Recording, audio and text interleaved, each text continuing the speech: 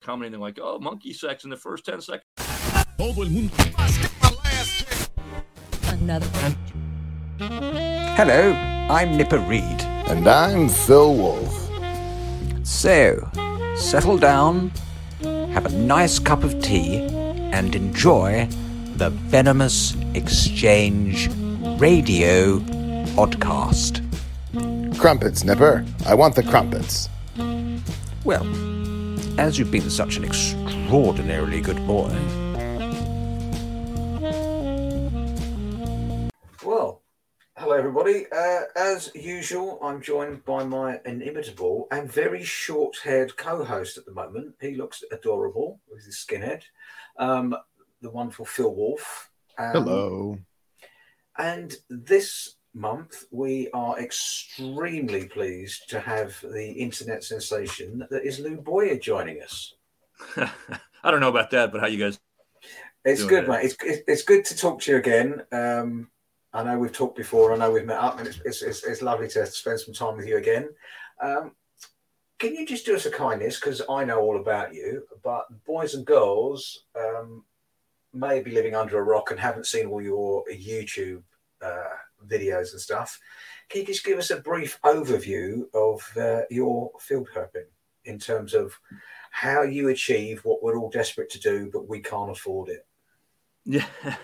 Yeah, well, I find myself in a fortunate position. I'm an airline pilot. I fly Boeing 747s, so they're long-range airplanes. I'm living in Los Angeles. That's home for me in the U.S., but I travel all over the world. I fly for a Japanese airline, so a lot of it's over to Asia, a lot of time spent in Japan and the area. I go to Singapore and Thailand and sometimes Indonesia, but for the most part, it's Tokyo and Japan and a lot of Singapore, a lot of Hong Kong. So I sort of get paid to go out and look for snakes. You know, we have overnights where most of the guys are out chasing women. I'm out chasing snakes because it's a little bit safer for a married man. And so that's what I do. They think I'm crazy, but I take advantage of all my downtime and look for snakes in a lot of places in the world where a lot of people probably wouldn't go or think of going. And I try and share what I find on YouTube just to share the experience and the love of finding snakes out in the wild. That's awesome. You're calling us from Japan right now, right? Yeah, I am. I'm in Tokyo. It's about 2 in the morning or so my time, but I'm still on West Coast time, so I'm awake. Even if it doesn't sound like I'm awake, I'm awake. This is the best I get. That's fantastic. This is a truly international episode because for me it is just 6:45 in the evening. I don't know what time it is for you, Phil. It's a 1:47. Excuse me. In the PM in the afternoon, and Lou, as he said, is actually into Thursday, where it's Wednesday for us. It's 0200. He is a man from the future. There you go. You know, you do, as you said, you are so fortunate because I cannot think of anyone that is non-Asian that herps Asia as regularly as you do. Certainly I don't mean this, a non-professional academic. For a sort of, for a freelance, just a field herper like us, to be in Asia as often as you are and to get out and go herping, you're quite unique in that respect. Yeah, it's nice. It's, I'm in my 50s. I'm not a young guy, but you look a young guy. Yeah. Well, everywhere I go, I meet up with, through Facebook and all the social media and Instagram and stuff. I've got groups of people like in Singapore and Hong Kong and not so much here in Japan, but like when I go to Singapore, like it's a party when I get there. Like I have more friends in Singapore than I probably do at home. That's it's a really great hobby. And the fact it's, pulled me together with other people that have similar interests and, we go out doing the same things, and I feel like I'm 20 years old again, or maybe they look at me like I'm an old guy. I'm not sure, but I don't feel like an old guy. I'm out, having fun, and it's I'm in a unique position that I really try and take advantage of. Like I have a trip next month to Boston, of all places, which I don't go to very often, and I've already met up with some people on Instagram that are going to take me out and show me some snakes, and then I'll be in Cabo a week later. hoping to find some snakes there. And then I'll be back in Japan and I'll be back in Hong Kong. And it's a little bit crazy. It sounds crazier than it probably is because I do have a lot of time off as well. But yeah, so the whole YouTube thing is to share the experience with everybody so they can feel like they were there. And that's a hobby in itself. But anyway, was there a question in there? I'm not sure. I'm just rambling on here. No, there wasn't a question. I just hate you for being able to herp Asia so much, to be very honest. He says it so casually too. He's like, "Yeah, we're gonna do a little stop in Boston, then we're off to Cabo." Yeah, it's I fly these private jets now on the side as well, so that's got me a little bit more diversity as far as locations and stuff. I used to just fly the 747 exclusively, and we fly to the same cities over and over. So, I mean, I have board lines here to go flip in Japan. That's how often I'm here, that I've set up over the years. That's awesome. But, with the private jet flying, I just did a trip to Dubai, which was kind of neat. And I've got one to Seattle later in the month. And so it's going to get me some more destinations that I don't get to get, herp with the 747 trips I do. So I'm taking advantage of that if I can as well. You're very kind, as you said. You do let us share vicariously your herping experiences. And the thing, I know we've talked about this before, but I really love the fact that you share the whole experience. There's a lot of people on there that literally will do a nice herping video, but they'll just show you the finds. They'll show you, today I found this, and this, which doesn't really give you the whole ethos of the field herping experience. I love the fact that you take us out. If you don't find anything, you still put the video out and it's still enjoyable. Just, you still get almost the thrill of the chase, even if there's not an end result. I think you're quite unique to do that because most people only show you successes, but you're quite comfortable showing us when you skunk out for the day. Yeah, it's interesting. When I started the channel, I don't know, it's been a while. I had no idea what I was doing. I just stood up, looked down. Hey, here's a snake. And then as I started going for a few years, I started realizing like no one wants to watch that. That's boring. I wouldn't watch that. So I've tried over the years to make my videos a little bit better, a little bit more watchable, a little bit more about the experience of going somewhere new. And striking out if that's the case. Most of my videos in the beginning, I wasn't in the video. I don't like being in front of the camera. I'm not that guy. Like I just don't. I do it because there has to be a character that you follow. Otherwise the show becomes a little boring. Not that I'm interesting or anything, but if you don't have a person to relate to, it sort of loses a bit of feel. So I've added myself to the videos over the years and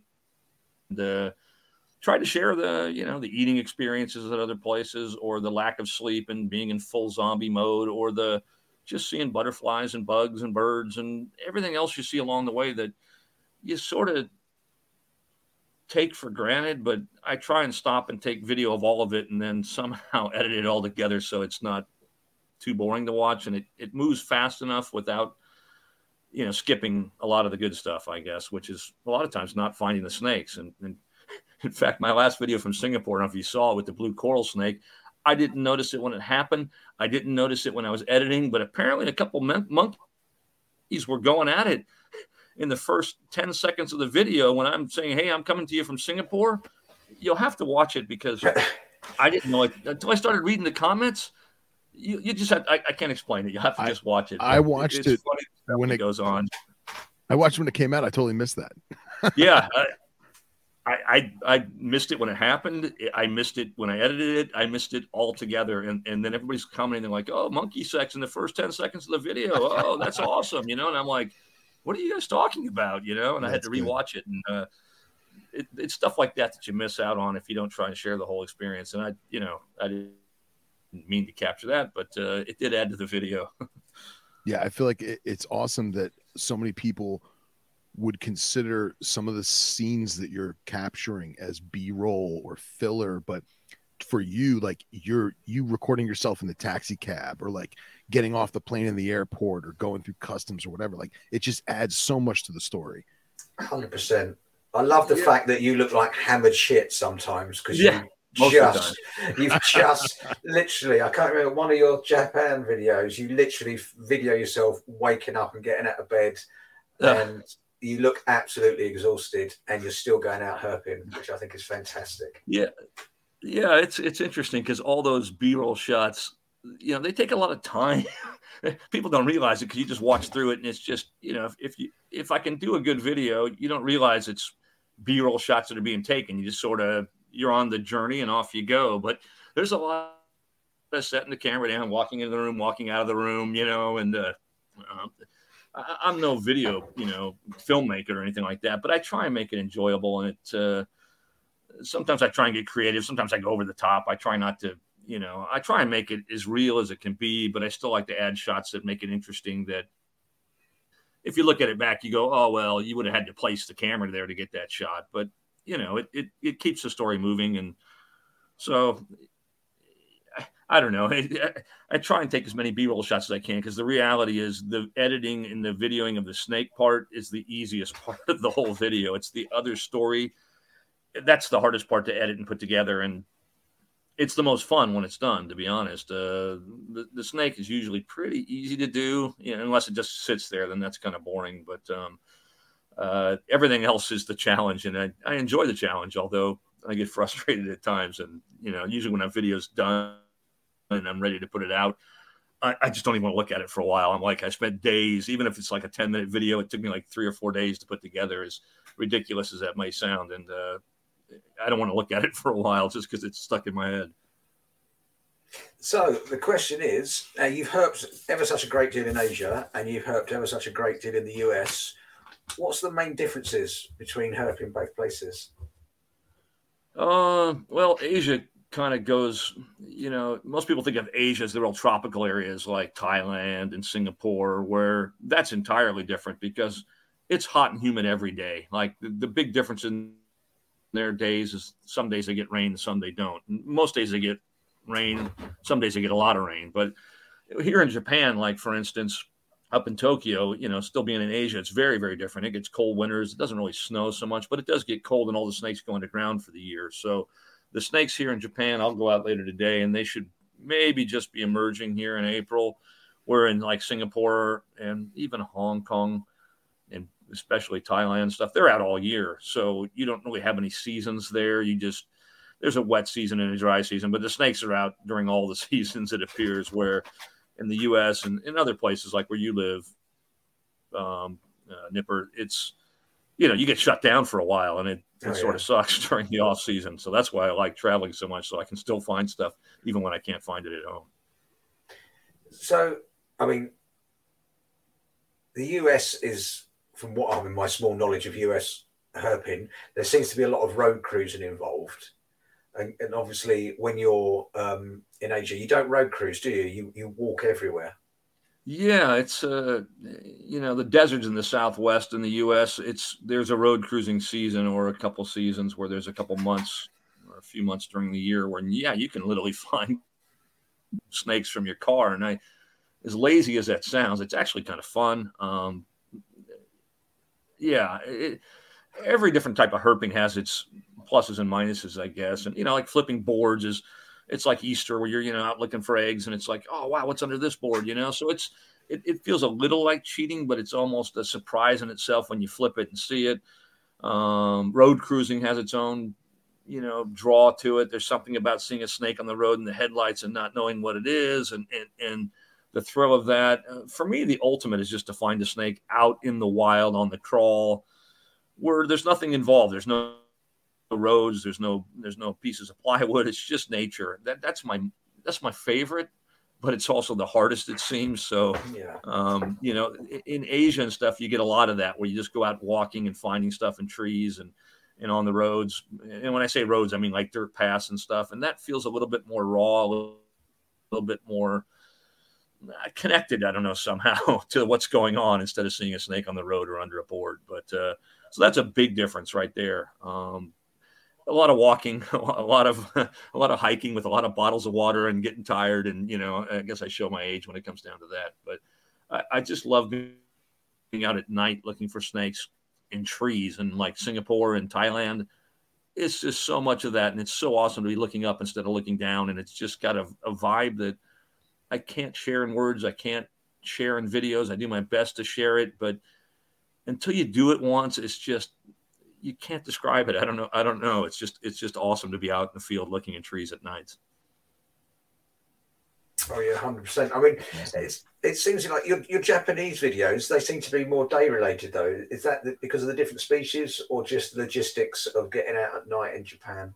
Yeah, here I'm up at 2 a.m. So in the summer it gets hot here, so I'll go out and just walk, road cruise by foot at night, and I've yet to find anything. I've found some frogs at night, and there's got to be some species that are out, but where I am, it's just, there aren't a lot of species in the Tokyo area, and most of them are diurnal snakes, it seems. So I've tried it without much success. So I'll do it if I'm up and it's warm and I'll just got nothing else to do anyhow. I'll grab a can of Red Bull or something and go walk on the roads. But it's also by foot. You can't cover as much ground, where, I don't know, road cruising in the car here might work around this area. But again, there's only one real species. There's a mamushi, a pit viper here, that would most likely be out on the warm nights. Everything else, I think, wouldn't. So you're sort of limited as to what you'd find. The rat snakes wouldn't be out. There's a tiger keelback that's a venomous / poisonous snake, and it wouldn't be out. And I really don't think you'd find a lot. So even though I do it, I haven't scored yet. If I do, I'll put a video out, but it hasn't happened. That's awesome. Mamushi and tiger keelbacks. That's mad. Killer, man. Killer. I would particularly that is that a Gloidius, the mamushi? That's Gloidius and Rhabdophis on the tiger. Yeah, that Gloidius I really, really want to see in the wild. Japan is one of my number one places that I want to herp, mainly for salamanders. But yeah, to see Gloidius would be amazing in the wild. Oh yeah, and then Japan, obviously, being a decent country in size and running mostly from north the south, it has a big difference. If you go down toward the islands to the south, like Okinawa and stuff, it's tropical all year. So they have a whole different herping, experience than I do here in the Tokyo area. Let me ask you, if I may, do you have any tips for an individual who is not necessarily going on a herping trip, because you would assume that an individual would do their homework more or less, but let's say I have to do business in Singapore, and I'm going to be there for 24 hours or 48 hours, and I've got a hotel. What do you recommend to people how do I phrase this? Go herping if they don't know spots, or they don't know people, or they don't have connections. Is there any small tips that you might want to give people to kind of share that thought process? Yeah, sure. I'm showing my age because Facebook is a thing I still use, and it actually has groups on there that are reptile related and even specific to certain countries or areas. So I'll reach out on there. There's groups on there like herping the globe and stuff like that, where you can literally put a quick post out and say, hey, I'm going to be in, like I put a post out just the other day, say, hey, I'm coming to Boston for a day. Anybody want to, help me out, show me around? And a lot of times as a new person, if they don't know who you are, no one responds, or you'll get shut down, and they'll say, I learn it. It's better to learn it on your own and stuff. So as a newbie, it's tough to break into it, because everybody thinks you're going to go out and take the snakes, I think is the theme in Southern California, at least. But so most people don't want to help you. I have people that reach out to me in comments on YouTube or on Instagram, and it's tough. I try and give them general knowledge, like you can use Google Earth, you can use iNaturalist, you can look for areas where snakes have been found, simple stuff like that. But the reality is, if you can find somebody local, that's your key. And especially if they don't want to just tell you spots, if they want to take you and show you, that's the goal. And I mean, meeting other people that do what you like to do is, that's the true gem of the trip. Absolutely. But, I mean, Google Earth can help if you're looking for trash and stuff to flip. You can literally you can zoom in to find a 2 foot by 2 foot piece of plywood on the ground on Google Earth nowadays. Very true. Very true. If you're in a habitat for that, if you're looking to road cruise or something, it's like in Florida. I wasn't really familiar with Florida, but I looked at some roads and looked at roads that went through habitat where I didn't think people would be driving so much, and I kind of did that. Singapore and stuff, the hot tropical places, you just got to find places to go walk. And it's tough because different species prefer different little micro habitats within what looks all the same to you as a new person to the area. You go to Singapore, you look out your window like, oh, it's jungle here. And it's like, yeah, it is. But like the Oriental whip snakes, they don't like the jungle. They like to be on the edge of the jungle. They like to disturb part of it. They want to be where the houses are next to the jungle so that the lights are on and the geckos are out running around and they have easy meals. So, a lot of snakes have adapted to the little micro climates or micro habitats that exist that you really don't see as a new person. The blue coral snake that I like to find, it, in my experience, has a certain area with certain leaf litter that it prefers more than anywhere else. And the reality is it will all look like that to you as a new person. Yeah. So it takes a little experience, and getting that experience is time in the field, but it's also trying to find somebody who has time in the field that can point out things that you would overlook. And getting that help is difficult. I get comments on YouTube, and I don't just give out areas on my YouTube channel because I feel like that'd be a little bit disrespectful to the people that live there and the people that I go looking for snakes with. Of course. Just the habitat in itself. So it's tough to help without, harming at the same time, so it's a tough one to really help somebody new. I always say, hey, great tips though, man. Great tips. You can come with me if I'm there. Yeah. So anyway, I guess that's my answer.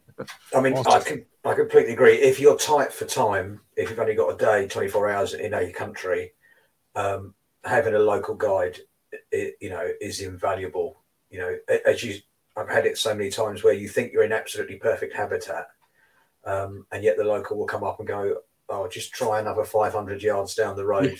And, you're getting the species straight away, but you'd have missed it if you didn't have that local knowledge. Yeah. And then even seeing a snake, even a blue coral snake or something like that, where you think it's so striking and then the colors are so bright that you couldn't miss it.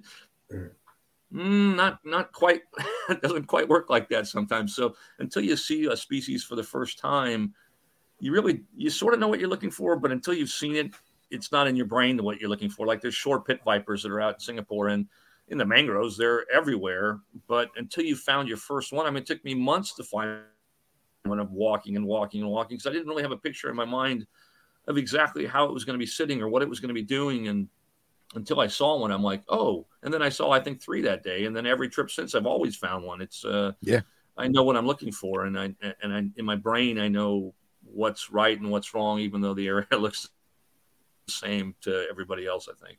Yeah, and that's a great example too, just because you have so many different phenotypes of that one species that the animals on the south side of Singapore are much lighter than the ones on the north side, and their patterning and spotting can be different. So it also, I think, pays to have an idea of what animals might be there before you just start wandering. And exactly. And I a lot of times I get stuck to where I go places and I'll get a trip to, I don't know, when I had a trip out to Djibouti in Africa or something, I'll get some weird charter that pops up and there's nobody to help me. And I'm like, okay, what am I going to do here? And it's, I got one day. I don't know if I'm going out in the daytime or the nighttime. I don't know what I'm looking for. I'll try and do a quick, internet search to see what species are in the area.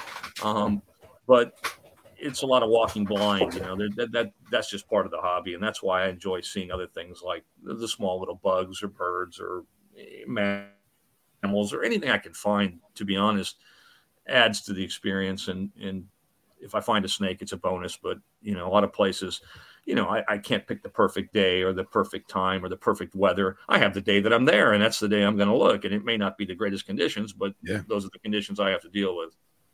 Well put, sir. Well put. And please tell me you have herped in Djibouti.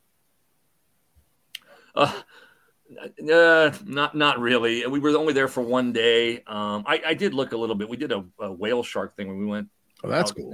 It was awesome. There were whale sharks everywhere. There's like 20 whale sharks, and we went snorkeling with those. And we went walking on the land out there, but it's not a real friendly country to be roaming outside the compound that you're staying in, essentially. So we walked on shore somewhere kind of out in the middle of nowhere where we went looking for whale sharks. We took a break, and I looked around for some cobras or something out there, but it was hot. There was literally nothing growing in some of those areas of the world, like there's like no vegetation. Like we Oh, call yeah. it the sandbox, and we fly over it, and it's like a sandbox. I mean, it's literally sand everywhere, and it's hard to believe anything lives out there. That's wild. Awesome. So you just triggered another question to me. Do you feel safe? I mean, clearly not in some areas, but in Asia, do you feel safe if you're out herping by yourself?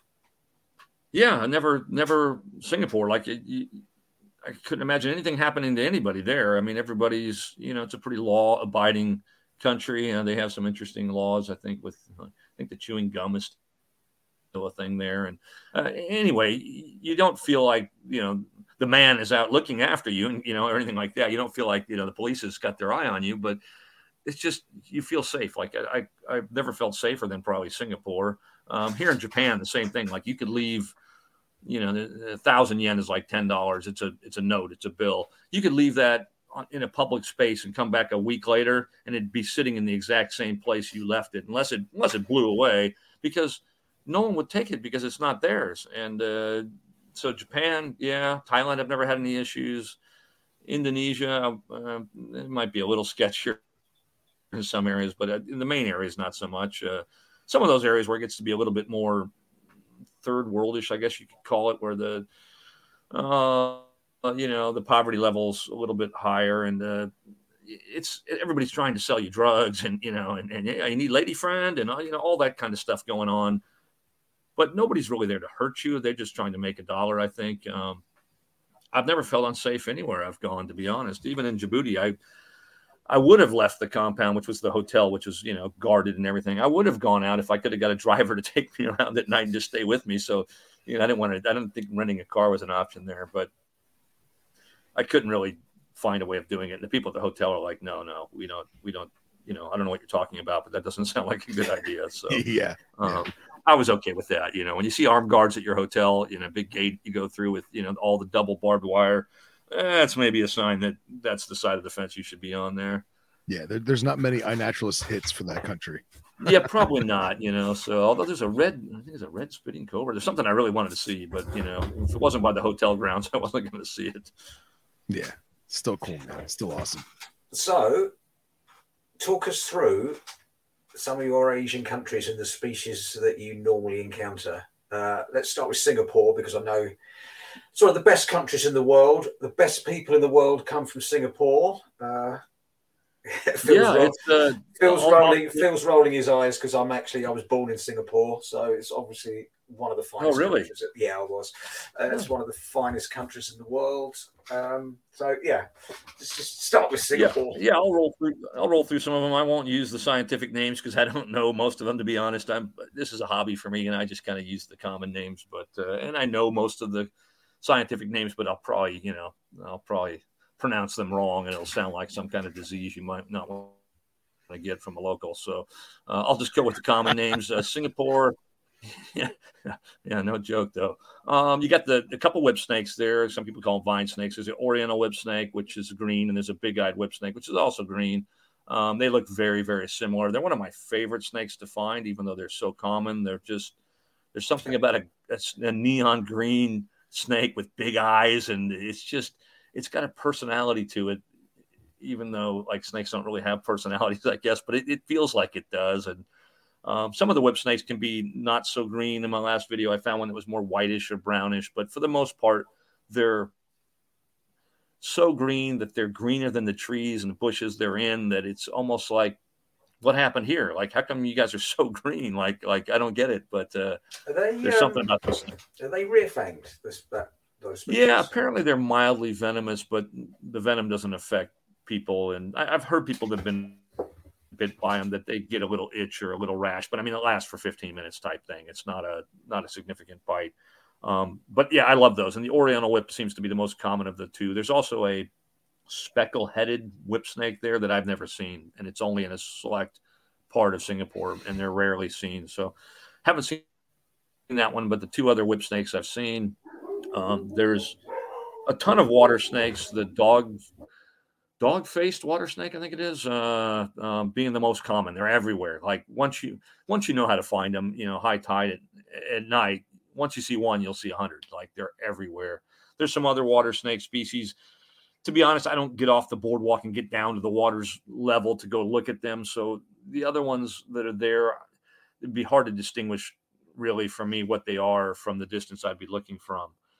There is a banded file snake, which I've seen once a long time ago. That's a really cool, funky looking snake with a real loose skin. And I've seen one once, but it was really deep in the water. Yeah. So I could tell what it was by the banding, but that's it for the water snakes. As far as I know, there might even be some sea snakes there. There is a banded crate apparently that makes an appearance on one of the little islands off Singapore, but I haven't seen it, but people have.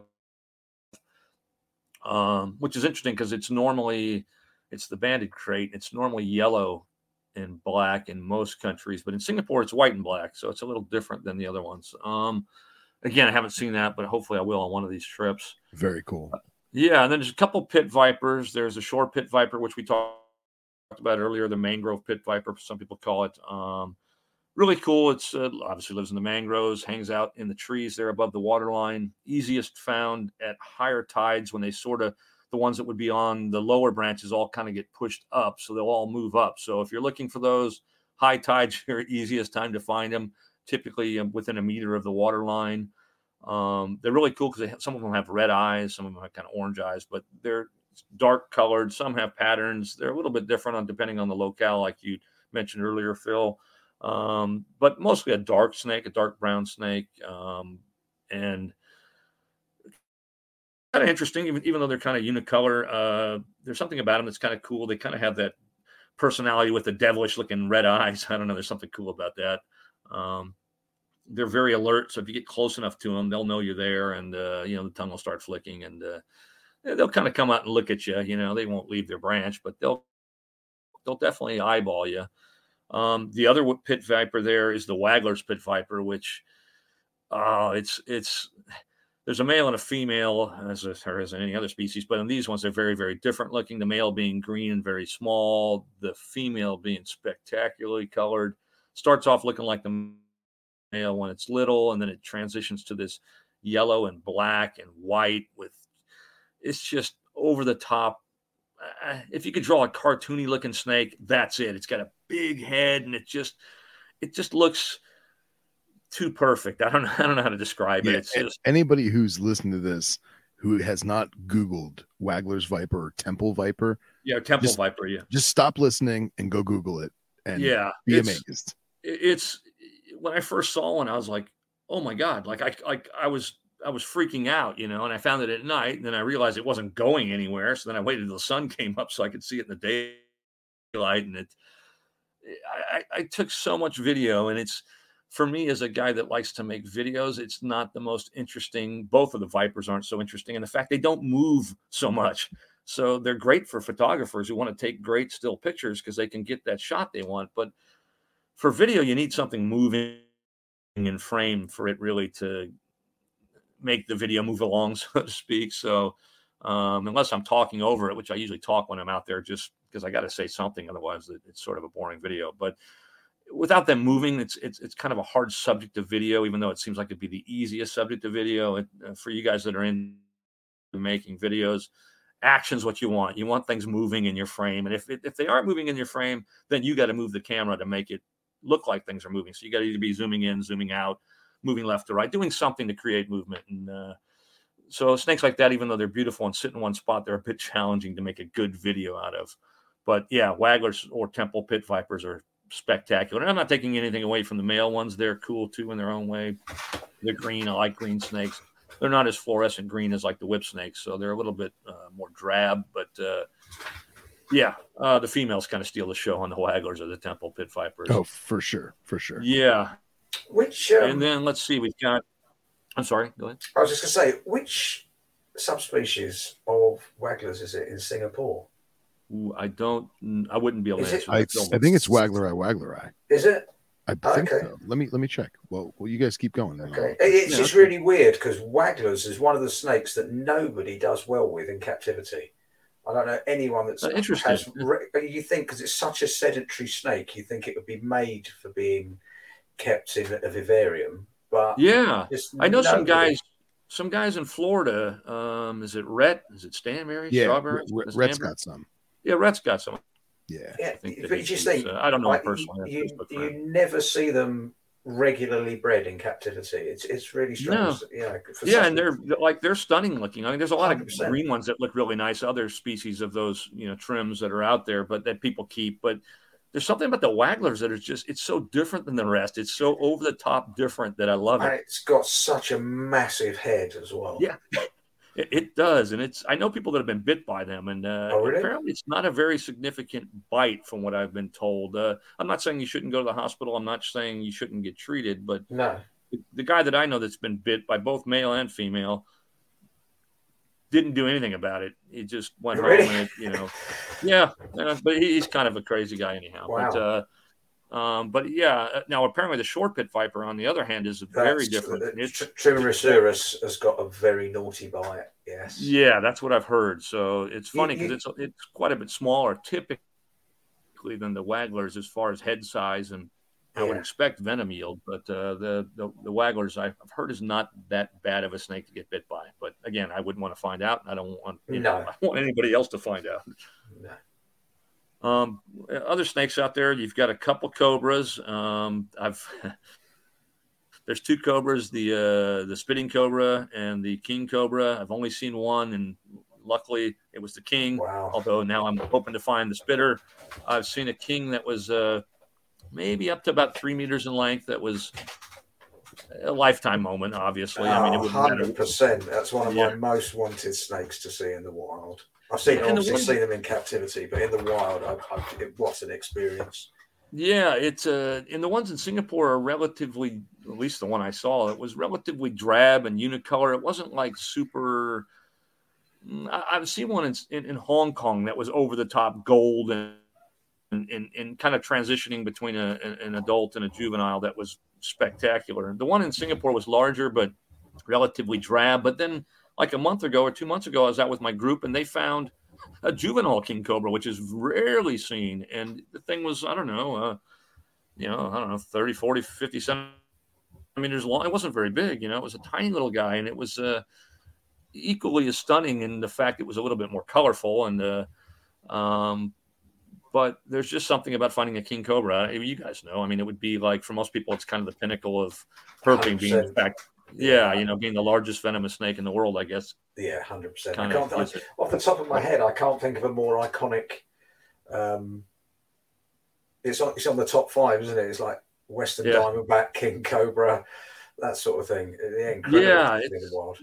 Yeah, it's just something. I don't know. I saw my first cobra was in Hong Kong. It was a Chinese cobra, and just growing up, you've seen videos, you've seen pictures, you know what a cobra isn't, but till you first see one hood up right in front of you, it's something you won't forget. It's magical in a way. They don't want to hood up, they just want to leave. But when they do decide to stand their ground, it is definitely something to behold. And a lot of them hiss, and they can hiss loud, and they'll do the mock striking if you get too close. Like, they don't want to bite you, they just want to headbutt you for the most part, it seems like. So they'll kind of strike with their head down, like they just want to intimidate you. They don't want to kill you or hurt you or use their venom on you. They just want you to leave them alone. And they are definitely an awesome snake. So the king, being as large as it is, the one I saw, there was a parks guy behind me that worked for the national parks in Singapore, and he was telling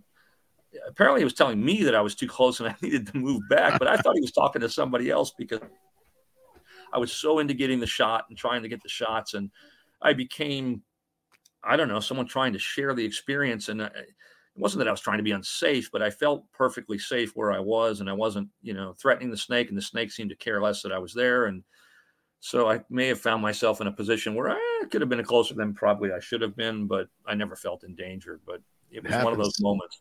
I'm going to ask you, Lou, and be honest. Were you wearing your flip-flops? Yeah, of course I was. Yeah, I wear those all the time. Until recently, I went out recently without them. You would have been proud of me. I went out with a girl, Starin, from Starin's Wild World. I don't know.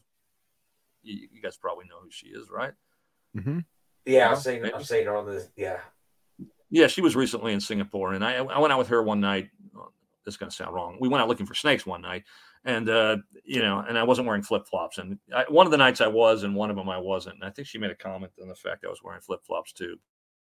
But that's just me. I'm not trying to be reckless. I'm not trying to be. I don't really own shoes. I'm not a shoe person. I grew up surfing. I grew up on the beach, and That's the I feel most shittest excuse ever. I don't own shoes. Yeah, That's good. My wife hates it, but I imagine yeah. him in full captain's uniform 100%. behind the yoke on the 747, flip flops. Yeah, no, that I have shoes. I have dress shoes, but they wouldn't go so well out in the field, I don't think. Yeah, but maybe I'll wear those to work someday. This flip flops in the 7.4. That might make a video. Nice. That'd be awesome. Before we continue, I have Googled what I needed to Google because I know our listeners are gonna be like, "You don't know the different subspecies of waggler eye." So, from what I can gather, they're all Tropidolimus waggleri now. There is no subspecies; it's just different phenotypes. So, right, okay. For anyone listening who wants to be that person, and it is wagglers. It is waggleri there, not Mm-hmm. I can't think what so the there was 2 or 3 others in that clade that were given their own species status. Semi something. Can't Hang on remember. a second. I'm trying to get to the Tropidolimus page. So yeah, so now you have. I can't even say that word. So yeah, you've got Tropidolimus huttoni, Laticinctus, Philippinensis, subannulatus. Excuse me. Subannulatus. And subannulatus is, I know, me personally, we used to get them back in the day, but they were considered waggleri, and those died. They died really, really well in captivity. Yeah, I just still hard snake to keep. And I think it was a lot to do with their trip here, Yeah. So interesting. Thanks for that, Phil. Always on the ball, always on the ball. So that's Singapore. So you mentioned Hong Kong. What are the sort of hot species for Hong Kong, or is it the same as it's the same? No, there's different ones, and there's a lot more in Singapore too. I didn't mention the blue coral, which is my favorite to find. Which is not in Hong Kong, but amazing looking snake. Yeah, I mean, even Phil could take a decent picture of that snake. It is so photogenic. It tops the king coral king cobra in my opinion. I'd rather find a blue coral over a king cobra, although it'd be a tight. That's a tough one to call, but the blue coral, there's something about it that I can't describe the blue. The video hopefully shows the blue, but there's a butterfly called a morpho. I used to like butterflies growing up. There's a butterfly that lives in most people see them in Costa Rica, but they live in Brazil and in that area that they have a wing that it's all blue, but it doesn't actually, I forget how it works. It doesn't actually reflect the color blue to your eyes, but somehow it does something different to get the blue to you. And I forget technically how it works, but it's an iridescent blue like no other. I don't know how to describe it. And the blue coral snake sort of has that same electric blue that looks like it goes beyond the scales. It's not like you're looking at the surface of it. It's blue. It just somehow, I don't know. I don't know how to describe it. It's mesmerizing. It almost radiates into itself. Yeah. It's really bizarre, and it's really cool. And it's something with the red head and the red tail, and it's red all, and it's kind of an orangish red, but I don't know. The fact it can kill you, obviously, maybe that adds to the allure, like with the other venomous snakes. But there's something about it. It's super peaceful. It's like most snakes, just meanders on its way. Seems to care less that you're there. It's one of those you can get right up next to it, and it really doesn't have any interest in you. And I'm not going to take a video of it going over my foot or anything like that in my sandals, but although that almost happened once. It's just yeah. Well, it's just a magic snake. I don't know. It's just something about it that when you see one, you're not the same person after. I was with Starin from Starin's Wild World. She's from the Amsterdam area. I think she lives in Spain as well. She had never seen one, and seeing her reaction, even though it was my 6th one and it almost felt like it was my first one, seeing her reaction when she saw it was priceless. It was because I knew the feeling, and yeah, it's just, you can't put it into words. It was just, yeah, it Well, was all inspiring. I was waiting for you or Nipper to bring up this whole, Calliophis section, right? And I've never played with one or worked with one in person before, but I've had the opportunity to work with several other Calliophis. And a good longtime friend of mine, he had several of them back almost 20 years ago. And it's funny that you mentioned the whole peaceful tranquility of it, because he would call them the samurai farmer, because Okay. it's a farmer who just wants to till the fields and work with the livestock. But if something happens, it Yep. whips that samurai sword out so quick and you have no idea what just hit you. So Yeah, they sort of call it blue lightning as a Yeah. nickname out in Singapore, because it yeah, goes from like, okay, everything's fine, to, what was that, and it's Yeah. gone, and I was actually I just watched your recent one that you described, the recent video you're describing, and when you posted it, and all I could think of was, man, these shots are incredible. How did it sit still, especially at night? Yeah, and it's funny because everybody finds them at night everywhere else in their range, it seems, except Singapore. Singapore, the golden hour is like 7 to 9 a.m., it seems. That's when most of them seem to be found. None of them are found at night in Singapore. Now, do less people go out at night in Singapore? Or maybe that's why they're not found at night. I mean, it could be that's the case, but this is only the second one I know of that had been found at night in Singapore. And I didn't find it. There was another group. We had split up that night. There were two groups of us, and one of us, figured we'll cover some more ground. And the other group had found it. It was actually eating another snake when they found it. Oh, wow. Which That's awesome. I would have loved to have seen, but Did they mention what that, it was? that didn't happen. But so I'm sorry. Did they mention what species it had eaten? Yeah, it was a variable reed snake, which I haven't seen either. I've seen the pink-headed reed snake, and they have a dwarf reed snake, but I haven't seen the variable one either. Had they? Most people said that doesn't really show up too much in Singapore. But these blue corals, they hunt the leaf litter for other snakes. Yeah. That's kind of their thing. And anyway, it was on. I think they found it on the side of the road, or very close to the side of the road, eating another snake. And so they called us over, and by the time we got there, it had already finished its meal, but it was kind of just in this mellow state, and a lot of people were taking pictures and everything else. And it, a lot goes on behind the video that I don't put in the video. So Sure. You know what I'm saying? So, I mean, like, I'm not saying what happened or didn't happen, but I'm saying the snake was in a nice mellow state. We all knew that we didn't want to upset it in any way, because it just had a meal that we didn't want it to lose, and have that snake die for nothing. So of course. we were cautious, but at the same time, we tried to keep it in a certain area by sort of blocking exits that might have been an easy way for it to leave. So then It just kind of felt peace in where it was. And we were able to video and take pictures where it was for a little while before we let it go in the direction it sort of wanted to go. And then it was off. Absolutely. So I've got hours of video that I had to condense into a couple minutes or whatever I showed. And trying to pick the best pieces was impossible. And I didn't say much. I'm not a narrator of videos. I don't like to go in afterward and add my voice to a video. I hate doing that. So whatever I put in my video is what I said when I was out in the field. And we were all so in awe, and people were like, it was chaotic and it was crazy. And I didn't really say anything. I was just sitting there looking at it like, oh my God, oh my God. So most of my video is me saying, oh my God, I can't believe it, and that's awesome. It was, but it made it hard to narrate it, or not narrate it, but put a video together, because I didn't I didn't say anything about it. Like, oh, this thing's this big and it's, it's venomous. And luckily Staryn was there and she was doing her little thing. So I kind of was able to use her narration into my video and make it all into something that way. But it wasn't my intent. But herping with a group of people is super fun, and I preferred over going out by myself. But that said, going out by myself, I can usually make a better video in the fact that I can sort of think what I want, what I need, and not take other people's time away from them by getting what I want.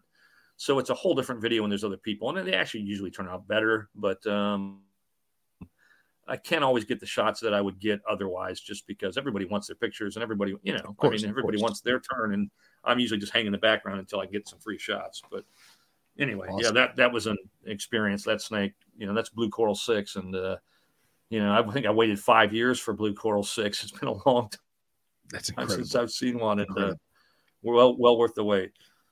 Before we go to Hong Kong species, have you found any other Calliope or any other corals in that area or no? Yeah, I've seen the and I was out with the group who found it, but I was there when it was found. Was they call it the banded coral snake? Although it's striped on top, the belly's banded. I don't know. Is it starts with an N? The scientific name. Intestinalis. That's it. So that's Yep. the one. I've seen that one. I know people have been bit by that one as well. Oh, really? Yeah, and the blue coral. I know people have been bit by that as well. Believe it or not. Well, that's crazy. A friend of mine, we actually kind of shared an intestinalis as a pet for a little while, and really they've basically become my favorite of the Calliophis.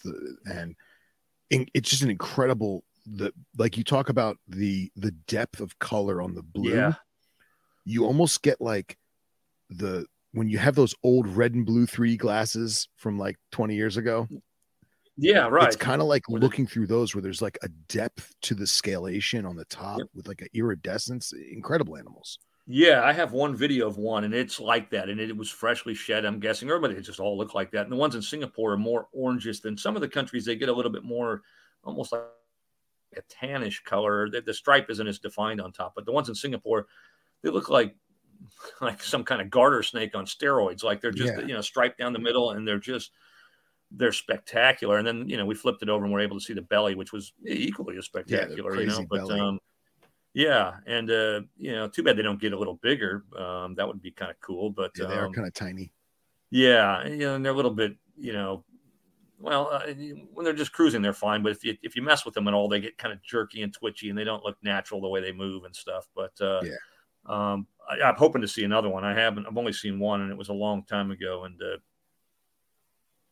it was the same thing where it's like it almost looked like it glowed in the dark. It was just really, really cool. So awesome. Yeah, that's another one I've seen in Singapore. Those are the two corals. There's two corals, two cobras, two pit vipers.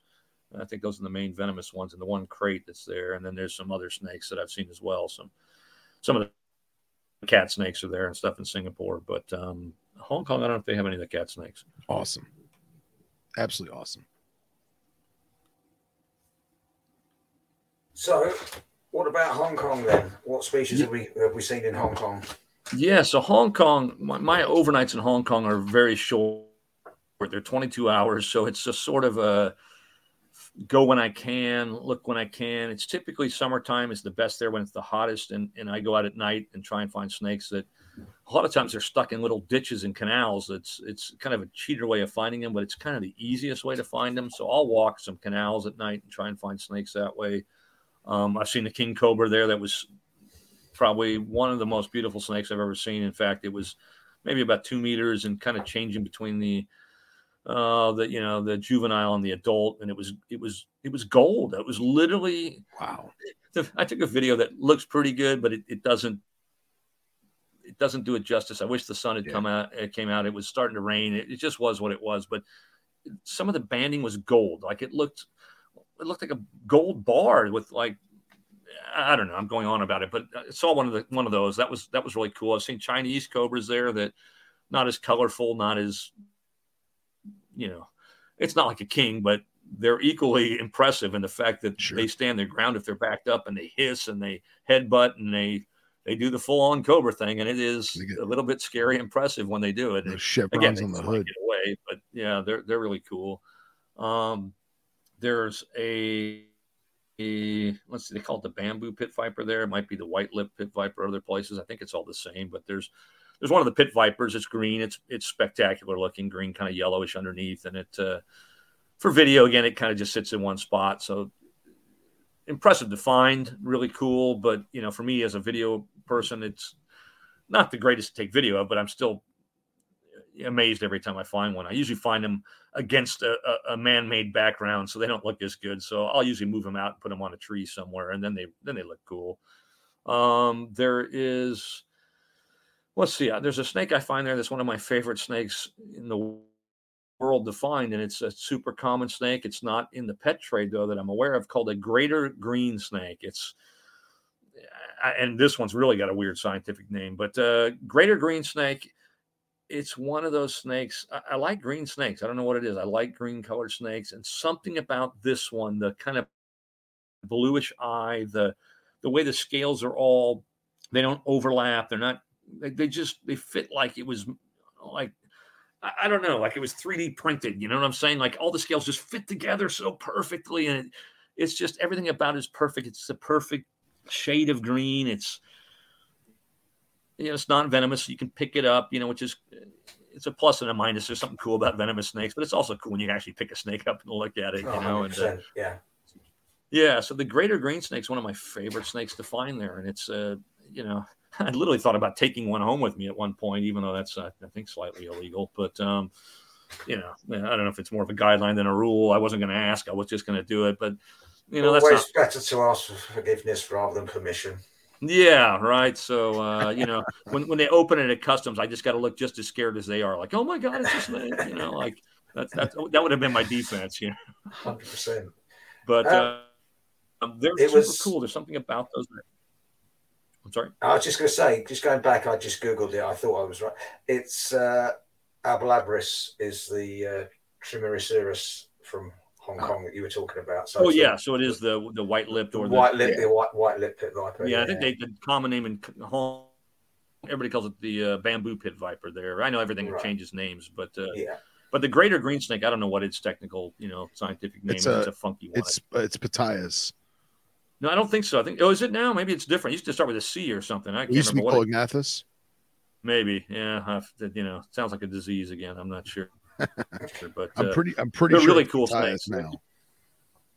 Okay, that's interesting. Yeah, if you look up greater green snake, it'll show up somewhere, but I don't know what it is. But it's a stunning snake in person to see. It's just really cool. There's some rat snakes there. You get the white-bellied rat snake. You get the common rat. There's a couple of those I've seen. Those are cool because they're big, but they're usually bitey and nasty and don't want to be messed with. So for me as a video person, I want to get a video of them moving, but I don't want the video of them actually biting me in the face. I want the video of them looking natural as they're going up a branch or something. But, all those shots with those snakes are a one-time only shot because once it's in the tree, it's gone, Yeah. So, and it is kind of impressive to get the defensive display, Yeah, it is, and I'm not going to lie. Like the rattlesnakes in the U.S., the classic. Yeah. Hey, it's rattling and it's looking at me. That's cool, even though it typically wouldn't do that. It just wants to get away. But there is something that's kind of neat about that. So yeah, especially they got one called. What's that? I was going to say, especially when someone like yourself has the ability to show both. You get to show it being natural, also showing it being a little defensive.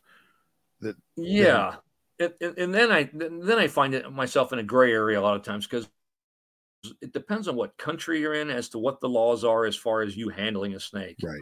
Right. And I used to just sort of ignore all that and who's going to know the difference? Even if I'm making a video, I don't usually have the video of me holding it, but like if I need it moving left to right, I got to set it down and get it to move left to right so I can get a shot. And then I need a shot of it coming at me. So I've got to pick it up and move it again.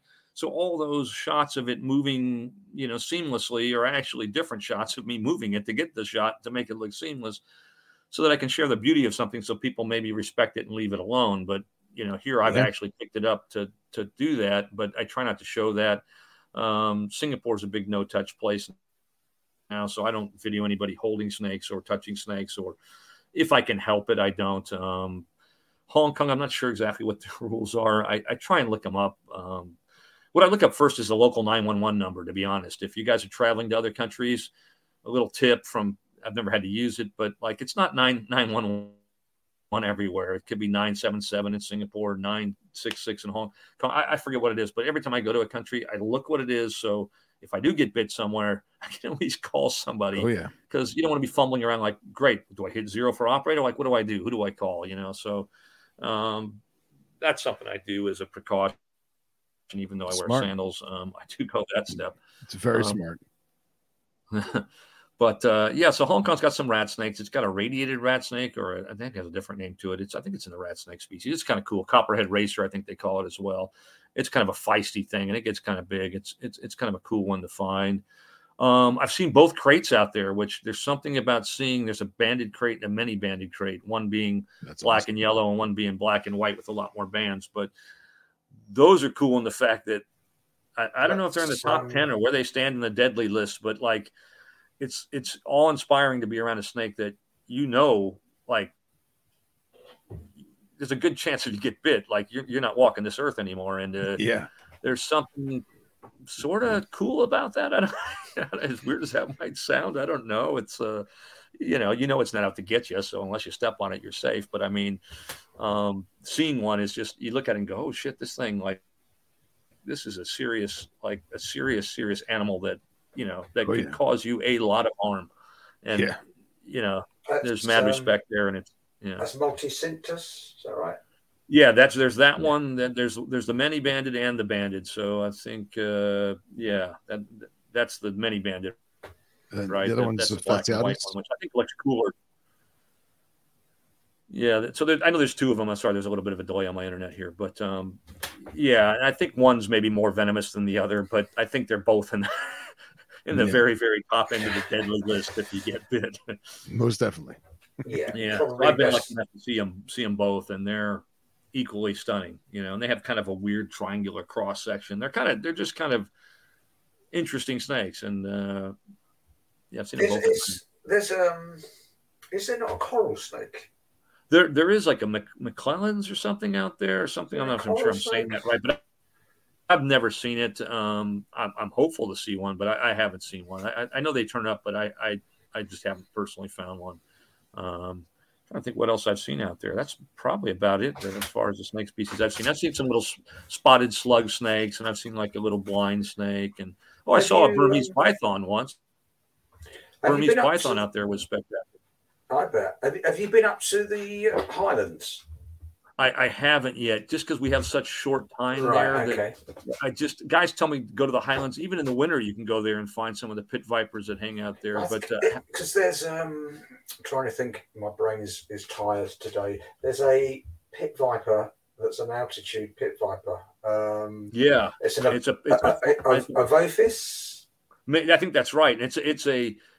I think, and it's like a dream find for those guys, and they find them. They say in the cooler temperatures and when it's kind of foggy and misty out, and like you don't need to go in the heat of the summer. They said, in fact, it's better to find them not in the heat of the summer. But I haven't been in the habitat, so I haven't. I keep saying I'm going to do it, but it's just I got to sleep somewhere on these overnights. So it's coming to when am I going out at night? Am I going out at day? I can't do both. So I have some responsibility. The stuff that's on the airplane I'm flying back. Did you say you'd seen the Chinese cobra out there? Yeah, I have a couple. I've seen like 4 or 5 of them. I saw one adult last time, and it was all like it was one of my most not frightening but most alert experiences where I'm like, oh shit, this snake, like, it was cornered, had nowhere to go, it was in a tunnel, and it was up and it was in your face and it was hissing, and it would, if you got close enough, it would only strike with its head down. So I literally think if it were to actually strike you, it would literally just hit you with the top of its head. I don't think it meant to bite, but it was definitely not happy. And I was in a tight space, so I was a little bit like, oh shit, this could get bad if I got hit. I don't want to be that guy. So yeah, it was challenging to get the video, and it was loud because I was in a tunnel with water, so it was echoey, and the audio wasn't very good, but it was definitely an experience that was like, I walked out of there like, oh shit, that just happened type moment, where brilliant. You need experiences like that. Yeah, it's amazing. 100%. Have you seen any of the keelbacks out there?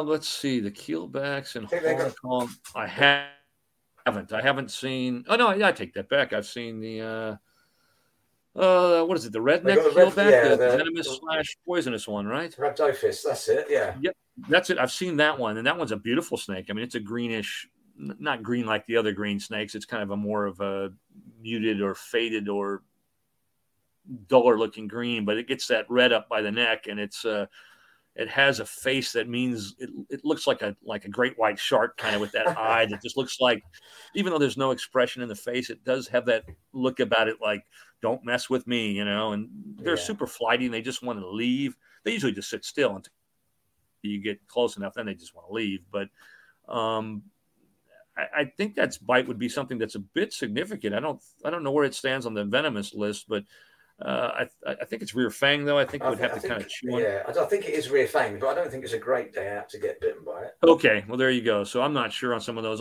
Most of those rear fang ones, too. I think they, unless it latches on and holds on. I think most bites just let go and want to leave. They just want to scare you, not envenomate you. Yeah. Have you seen any of the water snakes at all? I haven't. I've never seen. I hate excuse me. I hate the fact that snake's called common. You know, I hate anything with common in a title it's normally not common at wolf all. snake. Yeah, it's like, where the hell are those? I've never seen a wolf snake. Yeah. You know, I know some of the guys in Thailand see them a lot, but I don't go to Thailand very often. So they have them in Singapore. They have them in Hong Kong. Haven't seen them in either place.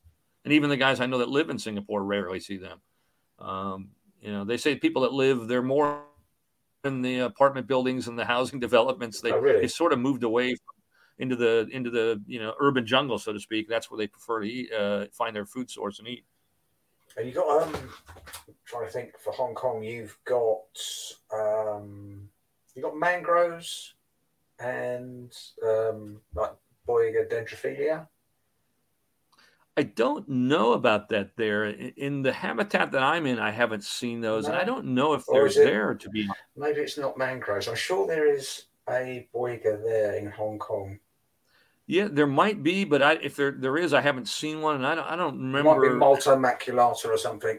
I'm pretty sure. Maybe. Yeah, maybe sure there is one. Yeah. Yeah, and again, we fly in the airports out on Lantau Island, which is another little island of its own out there. There's a lot of little islands, and that island's actually a good island to go looking for snakes on. A lot of people from the main island actually go to that island, but I sort of stick to that island because that's where I am. That's where the hotel is, and it's just easier to stay close to home base, so to speak. And that's where I do most of my herping. And the days are hot and humid and like super hot and humid. So I usually go out in the evenings. There is stuff to be found in the day, but I usually sleep the days and herp the nights and get the rest of the days for my flight back out. That's cool. You've herped barley as well, haven't you? Excuse me. Yeah, I actually did a trip to Bali where we had a 4-day Singapore overnight, which we used to get occasionally. I would rarely get them. The other pilots would get them, but I love Singapore, so I could spend all 4 days in Singapore. But I did one once where I'm like, you know what? I'm going to herp in Singapore for a day. I'm going to catch a cheap flight out to Bali. I'm going to go to Bali for the night, go look for snakes. And then I flew back to Singapore, and then I spent the rest of my time in Singapore, and then I continued my trip. So, what a terrible lifestyle you have. I know. It must be so dull for you. Well, I had to sell my wife on the fact that I wasn't like doing something fun on my overnight. So I told everybody that I was on a Bali charter flight, that we had a trip to, I put it on Facebook that, our airline had a trip to Bali. So I'm out in Bali with work, and all the other pilots, went to scheduling. Like, what the hell? There was a Bali trip. How come he got it? And it was a totally fabricated story just because I didn't want my wife to think I literally left Singapore, which is already a great place, to go to Bali for a couple of days and go surfing and looking for snakes. So I made it look like I was on a work trip, but I literally bought a ticket, which was dirt cheap, and a hotel was dirt cheap. And it's okay. She won't hear this podcast. You're fine, mate. Yeah, she doesn't even watch my YouTube channel, so I'm safe, I think. But, yeah, so I did that, and I met up with a group I looked up on Facebook. I think it was a Bali Reptile Rescue or something like that, and I'm sure that was who it was. Great people. I said, look, I got a YouTube channel, and the nice part about having a YouTube channel that's sort of grown over the years is that if people have watched your channel, or even if they haven't, if you tell them you have one and they watch a video, they sort of get a feel for you, and they're like, oh, this guy's not out to cause any harm, or he's not out to collect. He just wants to share the beauty. So one of the best things about my YouTube channel is that it's opened up a world to me that it wasn't open up to me before. And the fact that when I go somewhere and I reach out to somebody, they either will know who I am, which I'm not saying I have a big channel or anything, but it's a small community. So enough people will maybe have seen something, or if not, they'll look it up and they'll go, oh, this guy's all right. I'll take him out. He's not causing any trouble. He just wants to go see some cool stuff. So that's awesome. Yeah, so I reached out to Bali Reptile Rescue, and they're like, yeah, we know who you are, and we'd love to take you out, and they took me out. We saw the yellow-lipped sea crate, or sea snake, I guess it's a crate, actually, which was spectacular. I have video of that one going over my foot, which, Nipper, I know you're not going to like that. It went right over my foot with my sandal. It's still an awesome video. We were just talking about that, too. Yeah, I remember the video, and I was just shouting at you, mate, to be perfectly honest. Yeah, I only did it for... looking back, I probably wouldn't do it again, but I was so peaceful with these snakes that everybody was so afraid of in Bali. Oh, watch out for the sea snakes. Watch out for the sea snake. All the locals know about the sea snakes. And like, they think they're going to get you. And that, like, I just wanted to dispel the myth that these snakes are out to get you. We were already handling that one, by the tail basically, but it was super mellow, and we moved it a few times for video, and we moved it up towards the water. At night, they were coming up with the tides and coming out of the water and up onto the rocks to spend the night, I guess, or they were finished hunting for the day or whatever they were doing. Excuse me, but they were coming up out of the water, and we put it down by the water, and it turned around right towards me, the cameraman there. And I'm like, nothing's going to happen. Like, nothing is going to happen. I'm just going to sit here. And I was a little bit freaked out, to be honest, even though it was my idea. No one else told me to do it. It was even there watching me. I was all by myself, but they were off with another one or something. But I just let it go the way it went. And it went right up, kind of looked at my toes and went over my foot a little bit and curled around me, and then went behind me and kept on its way. And I just wanted to do it to prove a point that these snakes don't want to hurt people. And yeah. The weird thing about that trip, we saw other snakes, but I was videoing at the end of the sea snakes segment, I call it, where I video myself. Again, I don't like being in front of the camera, but I do it because there has to be a person tied to the video. So I was doing that. I usually have a flashlight shining right in my face so that I show up in frame. So at least I look like something, even though I look all shadowy and stuff. At least there's light on me. Well, when I do those shots, I'm literally blind for like a minute or 30 seconds. Like, I can't see anything because I had this flashlight in my eyes. So I told myself after I think I said it in the video, I go, I got to make sure I don't move around here until I can see again, because I don't want to step on one of these things or, put my hand on one. And as I did that and finished the shot, I sat there for a second, I waited, and then I took my light, and right where I was going to put my hand down to kind of sit back up, one was moving right next to me, literally within like a foot of me. Wow. And I would have put my hand right on top of it. And would it have bit me? Most likely I would have thought yes. I don't know that for a fact, but it wasn't the one that I was it was a different one that, the other one had already gone by, and it was a totally different snake. It was smaller than the other one. And exactly what I said I was going to make sure I didn't do. Luckily I didn't do, because that is exactly what happened. And it was, I tried to convey it on video after, and I'm like, oh my God, that just happened what I was talking about. And it looked like I was acting, but it was totally true. That is exactly what happened. And yeah, those snakes were great. I went out, we found other snakes at night. We found some kind of we found a lot of the boigas, the gold ringed or mangrove cat snakes. Those were everywhere. In Bali, they have ones that are a white phase, I guess, where they're not yellow and black, they're white and black, although it's not really white. It's just not as shiny yellow. It's kind of a very, very pale yellow. But in Bali, I think maybe there's other places like that too, but they have them in Bali where they're they call it the white phase, but it's just a pale yellow one. So we saw those, which were kind of neat. We saw the normal ones. We saw some kind of, that was a racer of sorts. I forgot what it was. It was kind of a big snake. And we saw one of those, two of those.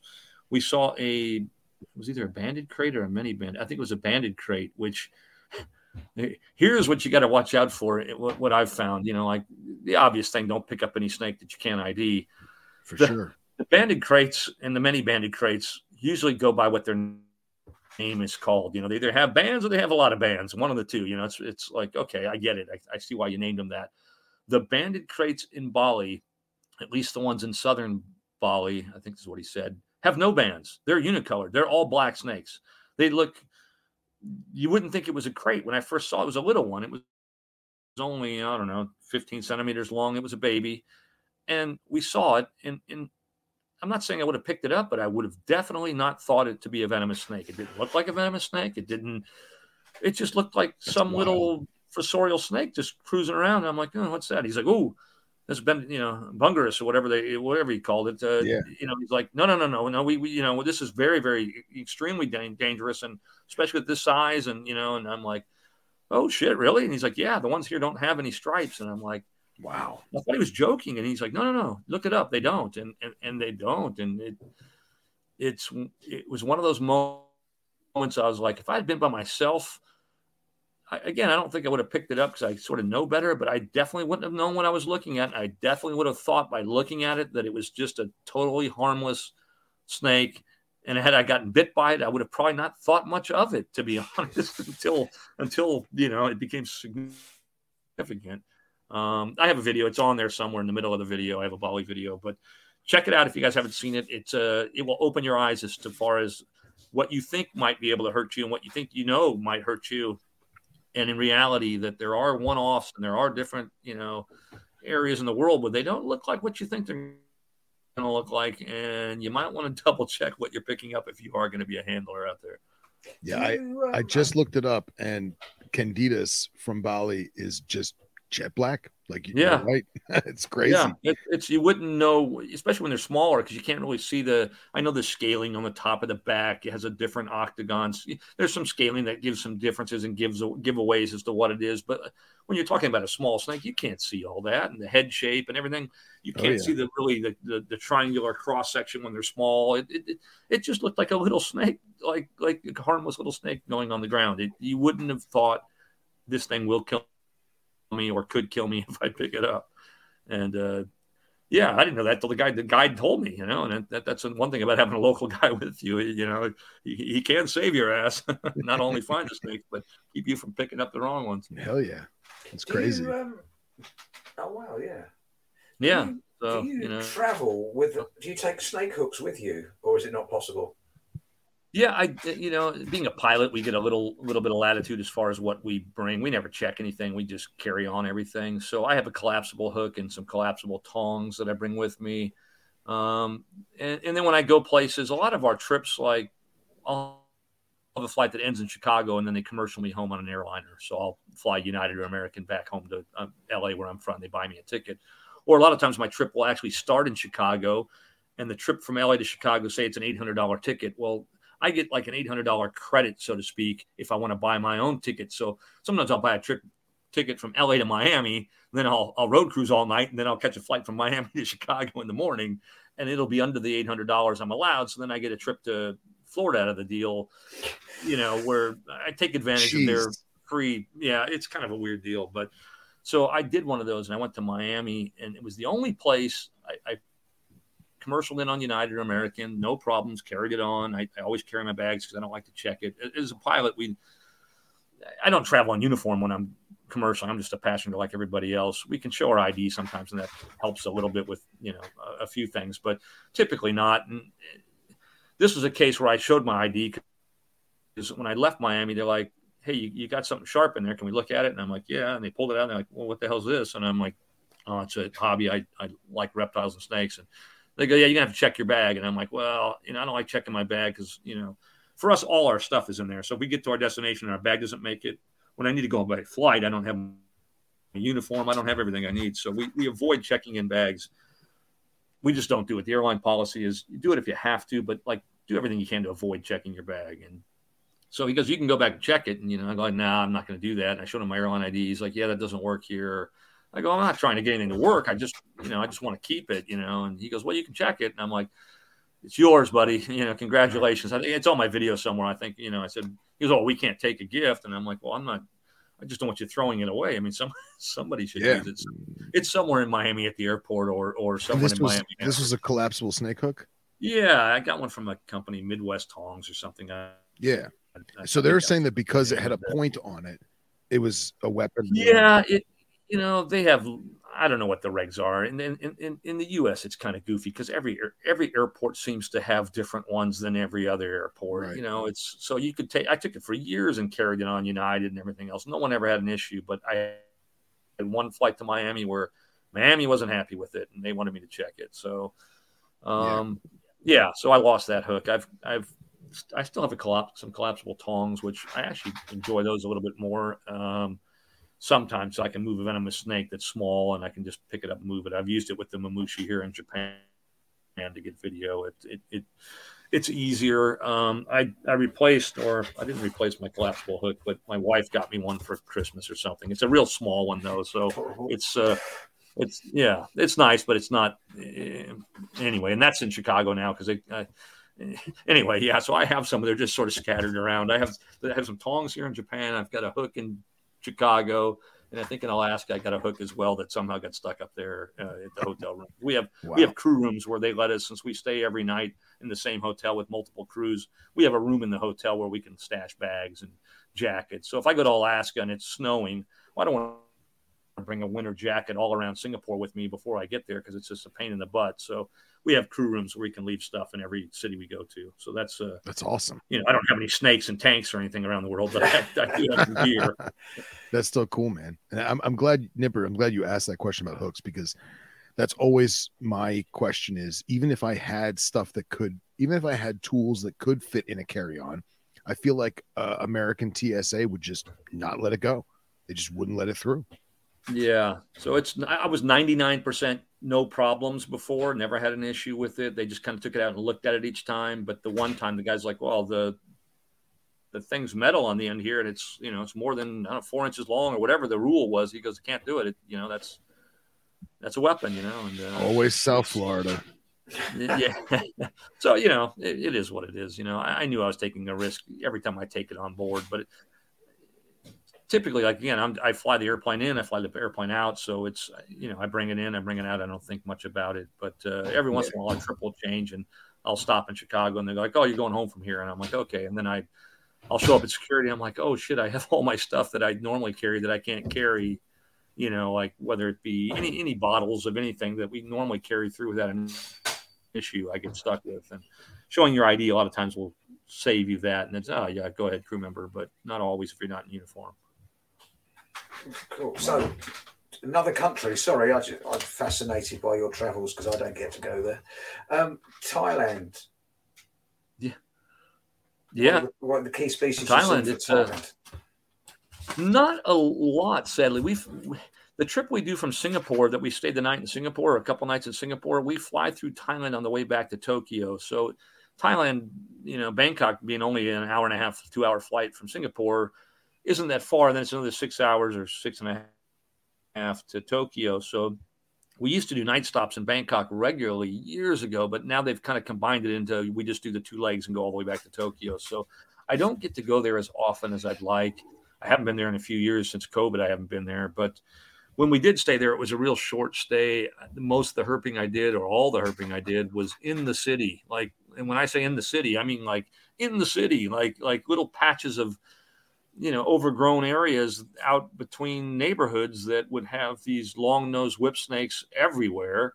There'd be painted bronze backs, and we even found in some of the canals and some of the really dirty watered canals, we'd find these tentacled snakes. Oh, which it's another species I'd really love to see in the wild. Yeah, they're bizarre. They're not like real pretty as far as colors or anything, but they're very unusual. And I think they said in captivity, people try to keep them. You have to have like pristine water for them to live in. But where we find them, they're in the nastiest water you could possibly find out there. I mean, I wouldn't want to fall in the water trying to get one to get video of one. It's I think I've seen 2.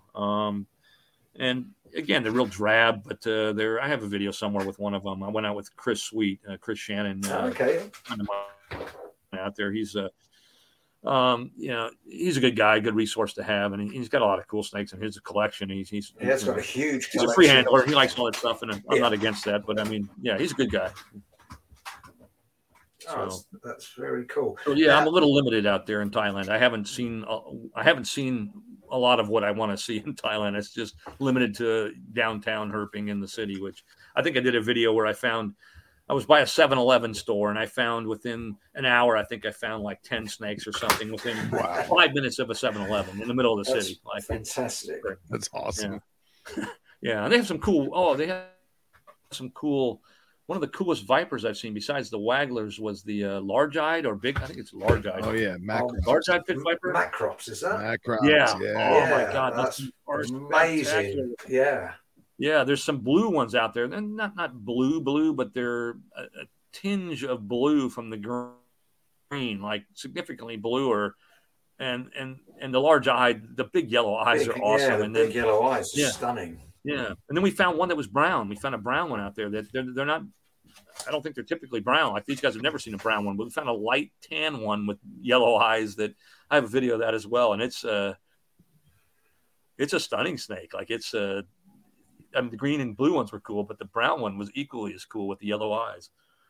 And they were everywhere. They literally were on railroad tracks, sitting on the side of the railroad ties because that's where all the geckos were, and You could just search with your flashlight and just look up the railroad track. Oh, there's one. I think we saw Wow. three at once at sometimes. Like, it was nuts.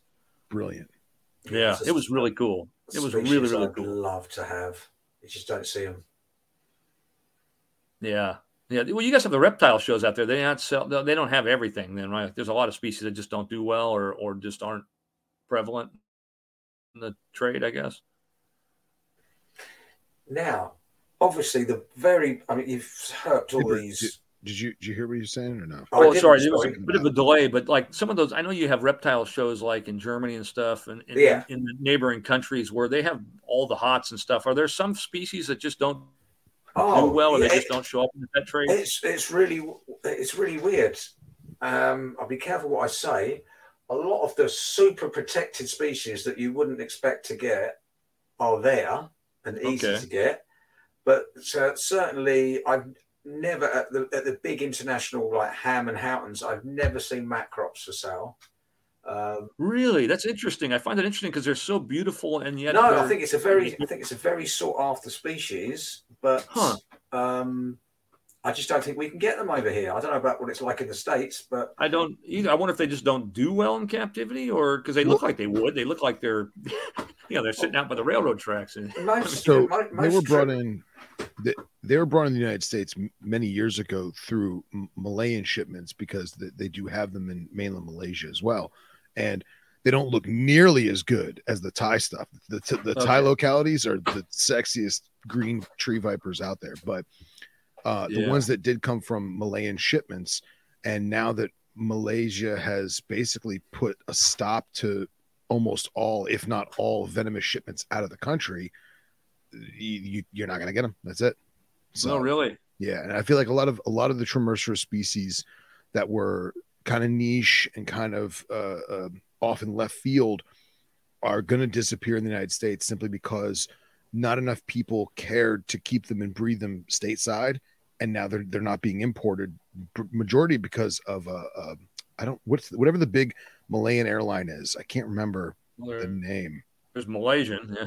It might be Malaysian. I guess something happened. Yeah, that's the number one airline. Okay, so I'm pretty sure that it stemmed from them, and people are listening. They're probably going to be like, "That's not what happened." But from what I gathered, there was a shipment of animals that was on the tarmac, and at some point, a cobra was loose in like their work area, and this was during COVID, like right when COVID first sparked, and like everyone was going crazy, locking everything down. And they're like, okay, this is dangerous. No more venomous shipments out of this airport or out of this airline, whatever. But meanwhile, the cobra that was there was native. It wasn't even in that shipment. So that's kind of the thought process. And again, it could all be hearsay. Who knows? But yeah, I fly freighters. I fly 747 freighters, and we get snakes on. But I'll get as the captain, you got to sign for all the hazardous materials they call it on an airplane, which is mostly lithium batteries and stuff like that. But we carry everything, and we'll get live animal shipments and reptiles. And when I get reptiles, it won't say what the list of what's in the box, but I'll have to sign for all the reptiles that fly out. No, I fly them out. Oh, not all that often. One out of maybe 20 flights, I'll have, reptiles on board. That's cool. I usually take a picture and post it and somewhere on Instagram, like, hey, somebody's reptiles are on their way. That's awesome. It's weird though, because a lot of the other Thai Tremerceras are available. I just wonder why it's not that particular species isn't available. Well, it's also there's a lot of Thai species that aren't exported because they're not allowed to be exported, and you're in Europe where there's no borders. I hear what you're saying. Yeah. Czech Republic special. You got it. Is it? All right. Okay.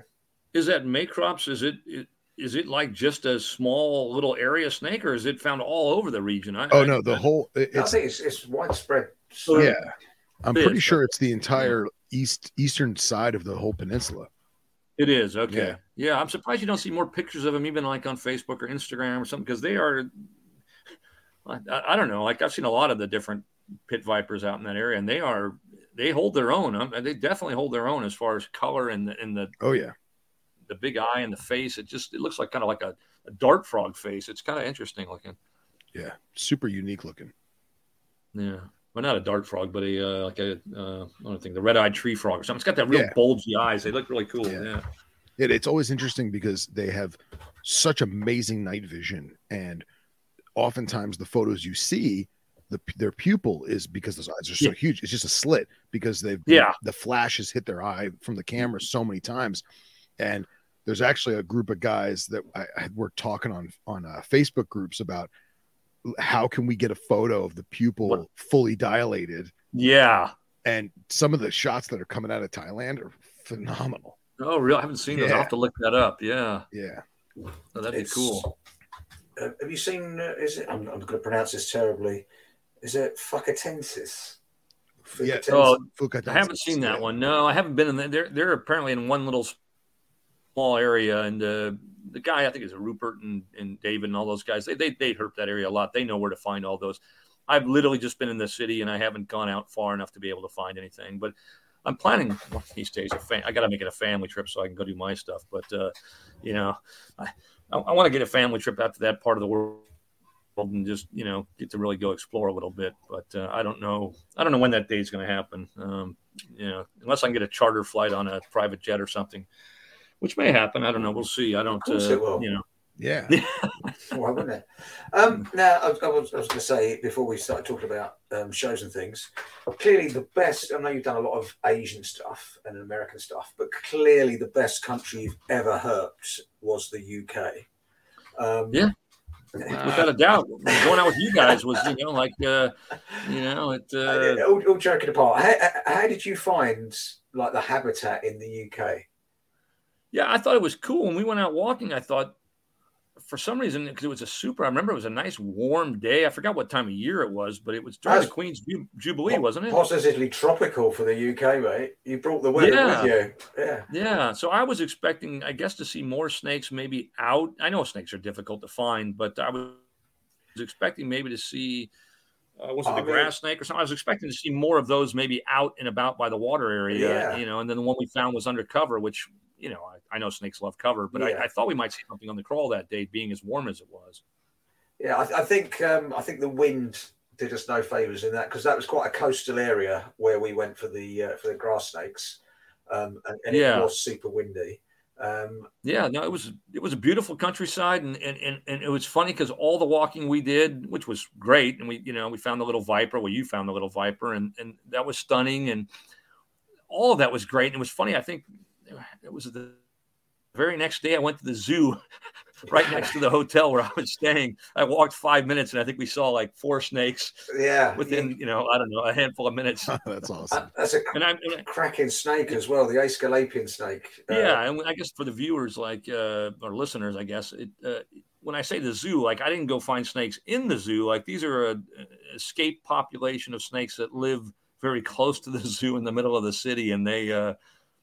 We found a bunch of them, and I've gotten comments, guys not hating, but they're like, I've looked through my whole life. I've looked every day for those things, and I can't find them. And here you come into town one day and find 4 of them or something. That was a good result.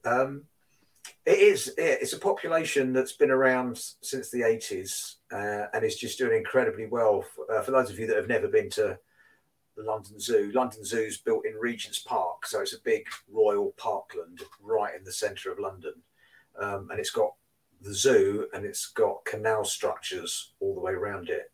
And the Aesculapian snakes, there is a theory that the Aesculapian snake used to be a UK snake anyway, and it's just over time not coped well with the climate change. But these ones, which are zoo escapees, but the population is massive now, as Luke and his testament to, you know, and they're not small snakes. I mean, they can get to about 5 feet fully grown. Stunning snakes. Yeah, so and I picked one up, and then someone said, since I picked it up, now I am releasing. You're releasing I'm releasing a non-native snake by putting it back. So anyway, what are they going to do to me? But you know, apparently you're not. If you pick one up, you're supposed to keep it, I guess. You're supposed to euthanize it, unfortunately, but it's beautiful to see. Strangely, there's 3 separate populations of them. Oh, really? Yeah. So there's the London Zoo ones. There's Conway Zoo, which is in Wales, but there's a population in Derbyshire, and that might be in its stamped population, because Really? there's no real reason for them to be there. Yeah. Um, Interesting. Well, here's another interesting. When I was there, as I was walking around, I was asking people that were taking pictures of whatever, and I asked one guy, I go, or I don't know if I asked him or he saw me looking down. He's like, "What are you doing? What are you looking for?" And I go, "I'm looking for snakes or something." He's like, "Oh, like outside the zoo?" And I'm like, "Yeah." And then somebody else overheard. And he goes, "Oh, I just saw a snake a minute ago." And I go, "Oh, really? Where was that?" And he goes, "Oh, down that way." I go, "I'm going to go." He goes, "I took a picture of it." I'm like, "Oh, let me take a look." He shows me his cell phone. He has a picture of a corn snake. There is a corn snake. Yep, I kid you not. He had a picture of a corn snake that he had just taken by the fence I walked by Oh my days. 5 minutes earlier, and I couldn't find it, but so there is a corn snake out there as well. Mental. Isn't that weird? Yeah. That is incredible. Yeah. Not great. Yeah, but I had a great time out with you guys. That was a lot of fun out there. It was really nice to see you, and I'm really chuffed that although it was only a juvenile, I'm glad we managed to find you a viper at short notice, which was good. That thing was awesome. That thing was a beautiful little snake, and those little were they glass lizards or what were the little what were the little things they're slow worms. We call them slow worms. Yeah, the slow worms. We saw them. We found that one whitish looking one. That was incredible. Yeah, that was a really mad looking thing. So yeah, you see some nice iconic UK stuff. Anyway, that's really cool.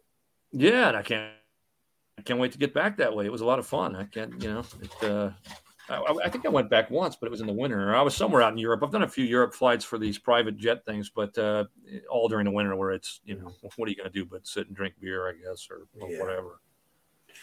So obviously you get to travel all these different places. Is there somewhere that you really, really want to go herping that you haven't herped at the minute? That's a tough one, to be honest. Anywhere I haven't been before is always exciting just because there's the excitement of being somewhere new. And, especially if it's in a place where there's species I haven't seen, even if they're common species. So anywhere new is fun.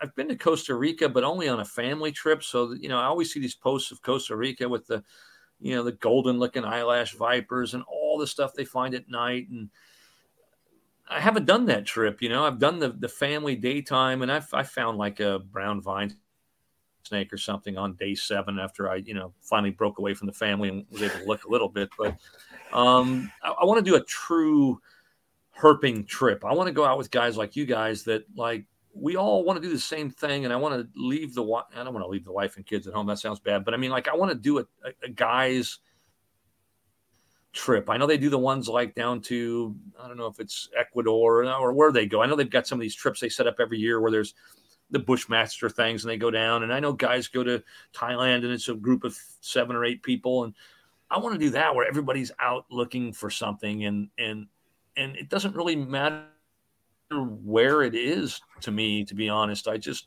want to go with like-minded people and go looking for stuff. And that's awesome.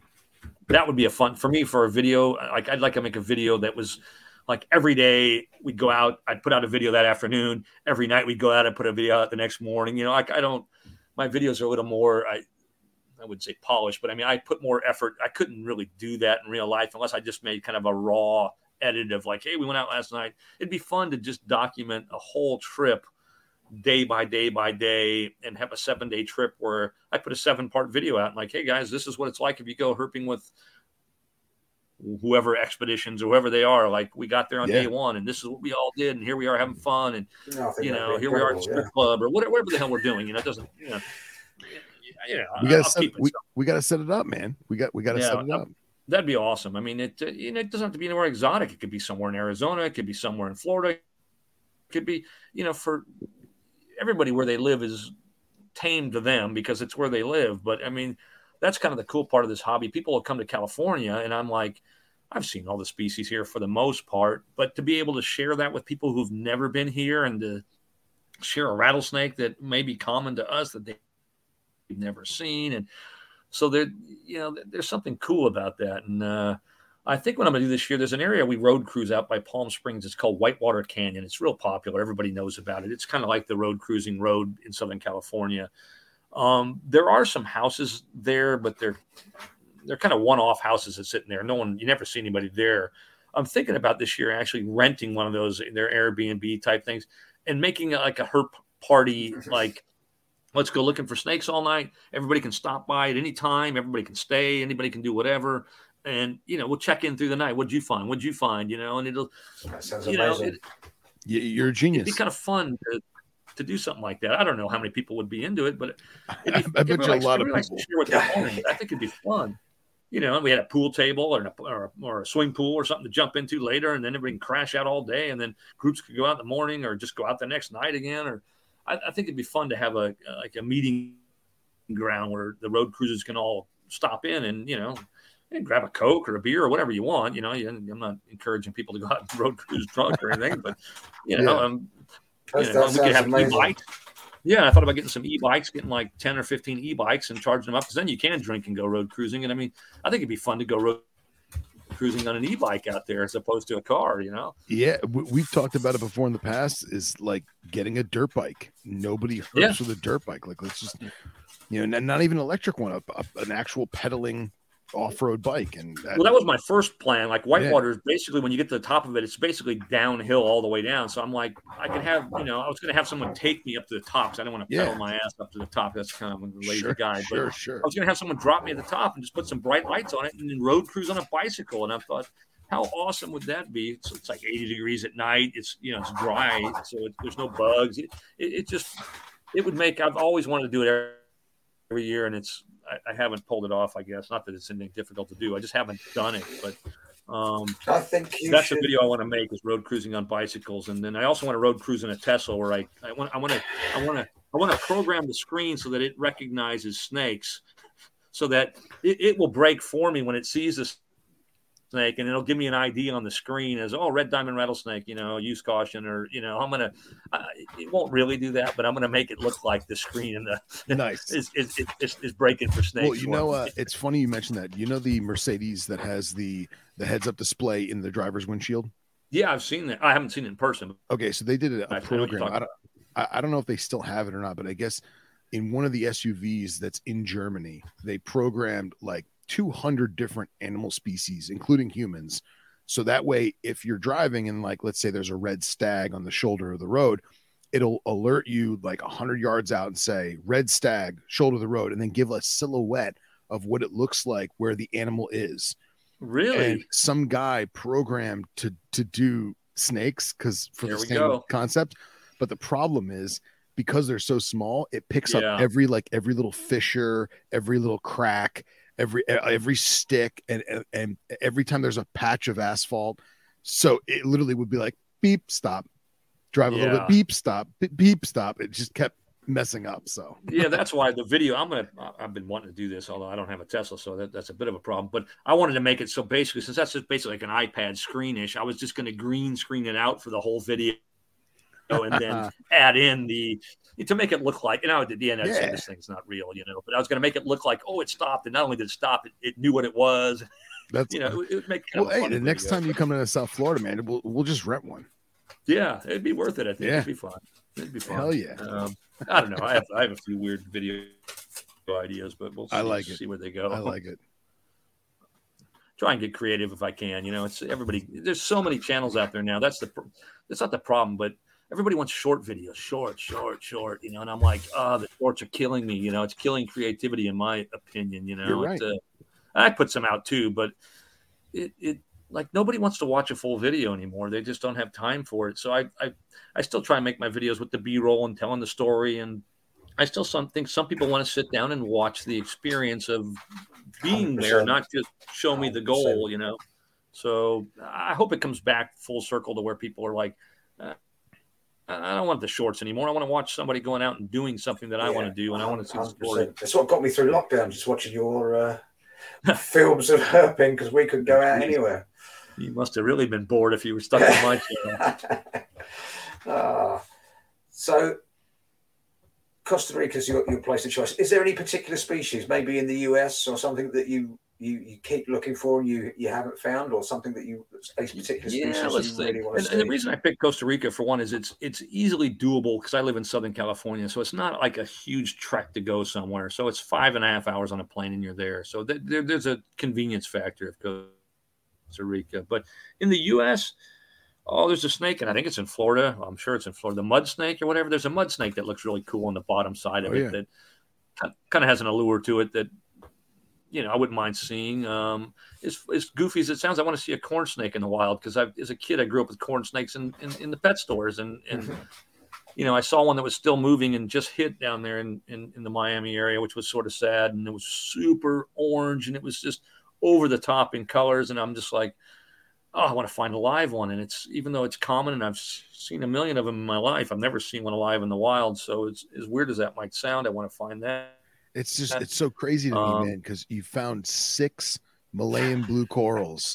Yeah.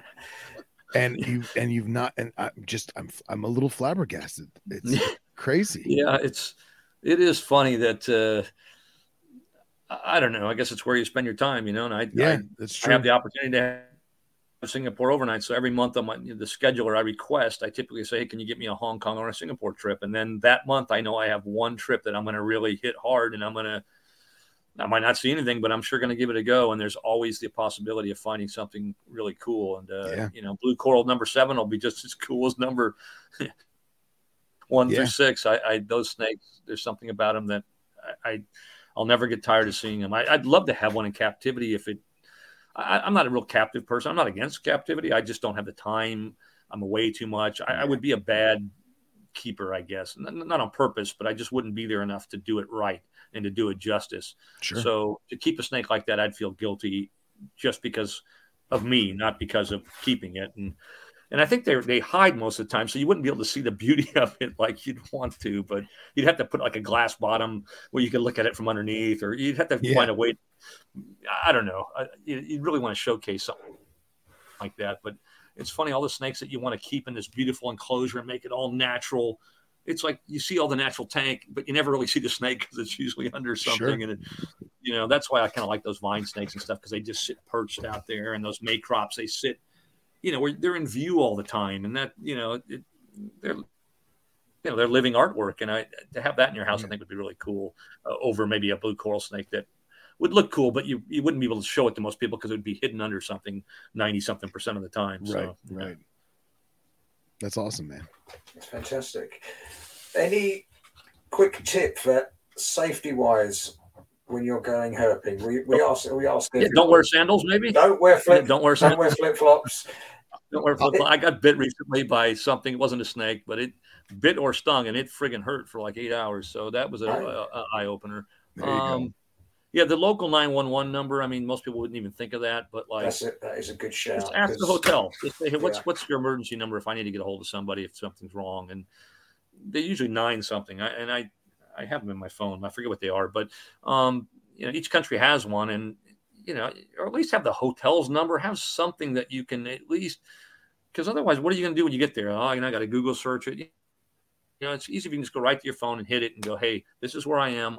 This is what happened. I need help, because a lot of times you're in places that people don't go very often, or it's night, and, the hotel may pick up. It depends. Some of the countries, reception isn't like in a lot of other countries where there's somebody always there. A lot of the countries, there isn't somebody there in the middle of the night, and you're not going to get anybody. So, getting a taxi, impossible a lot of times in the middle of the night. And so having a local 911-ish number is something you hope you never use, but it'd be the first thing I'd do if I went somewhere else. And then I'd seek the help of other people. If you know people in the area, there's nothing wrong with getting help. And I mean, it adds to the fun in this hobby, having other people out there that can share their stories. And 100%. For sure. You never know who you're going to get. I mean, it is a mixed bag of people. Which makes it fun too. You get everything from teenagers to people like me, I guess, and that. Everything in between. And, it was funny because I ran into that girl Starin who has her channel, and I showed my wife, she goes, oh, you going herping again out in Singapore? I go, yeah. And somehow she brought it up. I go, yeah, I'm going with this girl. And she's actually a, relatively good looking girl for what you would expect, I guess, to be going out looking for snakes. And she's like, oh, you're not going out looking for snakes with her. And I'm like, well, that's okay. Nice. So yeah, it was sort of funny, but, yeah, if you get a chance, you guys check out the beginning of that blue coral snake video. I'm going to go and watch it again. Watch the monkeys. Just watch, and you'll see me look away. I don't know. I didn't notice it at the time, and it's funny. It'll take 10 seconds of your life, but I think it'll make you laugh. And that's great. again, I never noticed it happened. I never saw it, even in editing. I just didn't see it. It's that's the gold right there. And one final question, because I know it's ridiculously early in the morning where you are, and we've kept you for a long time. One bit of kit that you won't leave home without for when you go herping. No, besides the sandals, flip flops. Not the flip flops. Absolutely not flip flops. No. For me, it's the camera. Like I can't. Yeah, I mean, like that sounds goofy, but like for me, I can't go out without a camera now because I have to share the experience. But if it wasn't for that, nighttime, I always bring 2 flashlights. I extra batteries and 2 flashlights. I mean, the extra batteries are great, but if the flashlight itself, if you drop it or it breaks, I've had flashlights actually break to where the extra batteries aren't going to do you any good at that point. So I always bring a cheap backup flashlight. You got your phone you can use, but I mean, that's sort of limited. Daytime, maybe bug spray if you're somewhere where you're going to get eaten alive by bugs. I don't really do anything for the snakes themselves. I mean, the hooks and the tongs, I don't really worry about that so much. For me, it's a camera. It's multiple cameras and batteries for those and everything associated with trying to make a good video. But for the average person, I guess, bring a good attitude because there's a good chance you're not going to find anything. And then don't let that stop you because it doesn't mean you're not going to have the time of your life the next time, and that's the way it goes. Sometimes that gold king cobra I found, I walked all night. I walked for 3.5 hours. I was pissed. I was on a FaceTime with my pissed is the U.S. term, I guess, for, mad, not drunk, but isn't that drunk when you are pissed? Yeah. In the UK, Anyway, I was on talking to my family. I'm like, I walked all night. I'm tired. My legs hurt. I'm thirsty. Haven't seen anything. As I'm videoing my family, I run into that gold king cobra. As I'm like, oh my God, there's a snake in the canal ahead of me. And I'm like, oh my God, I think it's a cobra. And I'm walking up, I'm like, oh my God, it's a king cobra. I got to go, and it's like, so you got to have a good attitude because at any minute or any second, it goes from an ordinary day to an extraordinary day. And it can turn into a day you'll never forget. And you never know when those moments are going to be. So I guess attitude's key for that. Hell yeah, man.